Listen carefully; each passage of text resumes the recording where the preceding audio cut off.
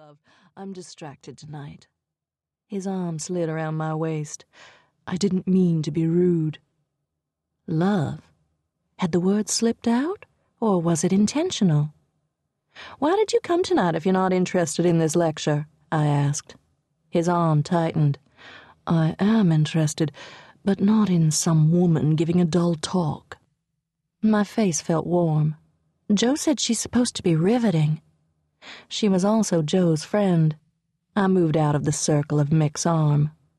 "Not many people here," he said. "She can't be too riveting." "That's because it's a select audience. I'm sure she'll be fascinating." He stuck his hands in his pockets and grinned like I'd said something amusing. "Have you read her book?" "I haven't even read the newspaper since August. We've been so busy with harvest." "Then let's have dinner and slope off. Come on, Lucy. Who cares if we stick around?" "Joe cares. I promised him we'd stay for the whole evening. Anyway, I think her book sounds interesting. She followed Thomas Jefferson's voyage through the European vineyards when he was ambassador to France." I got another gun-to-the-head look from him. "Why isn't she at Monticello if she wrote about Jefferson? What's she doing here?" "Because Jefferson bought a lot of George Washington's wines for him, and she is going to Monticello. I think Joe said she's going to wrap up her book tour in Charlottesville. She just finished traveling around California, and now she's doing the East Coast." We had come to the ivy-covered colonnade connecting Washington's servants' quarters to the main house. In the distance, the river gleamed like dull pewter.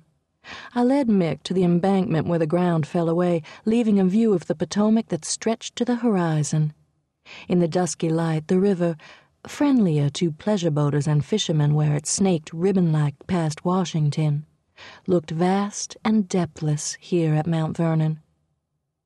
We stood in silence until finally he said, "You were right. It's an incredible view." I had not expected him to sound wistful. "I thought you'd like it."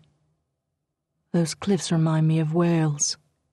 His voice was soft with nostalgia. "We used to go up from London on summer holiday when I was a boy. My Lord, how I loved it there.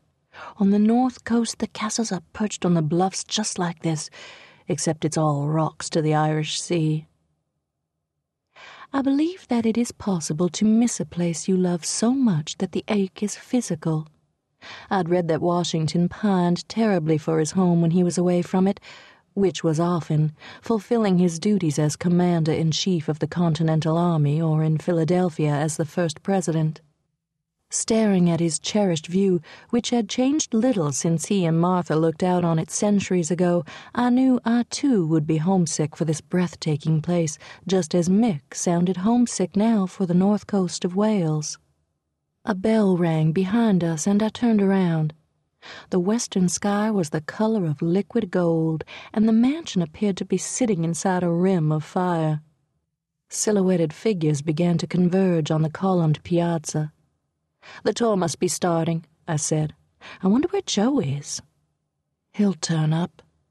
Mick's arm slid around my waist again, and this time I let it linger.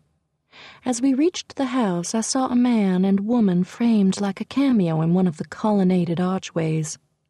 Lantern light from the east courtyard illuminated his face as he leaned close to her, placing a hand on her shoulder. The woman tucked a strand of shoulder-length blonde hair behind one ear. Then she reached up and pulled his head down for a long, slow kiss. I couldn't stop watching them. The man was my cousin's fiancé, Joe Dawson. I did not know the woman, but she sure as hell wasn't Dominique. "Come on," Mick said. "The crowd's moving. We'll miss what the guide is saying." Either he hadn't seen what I'd just witnessed, or else he didn't recognize Joe. "Coming." I had taken this tour so often over the years I could practically give it, but Mick, who had moved to Virginia 6 months ago, had never been to Mount Vernon.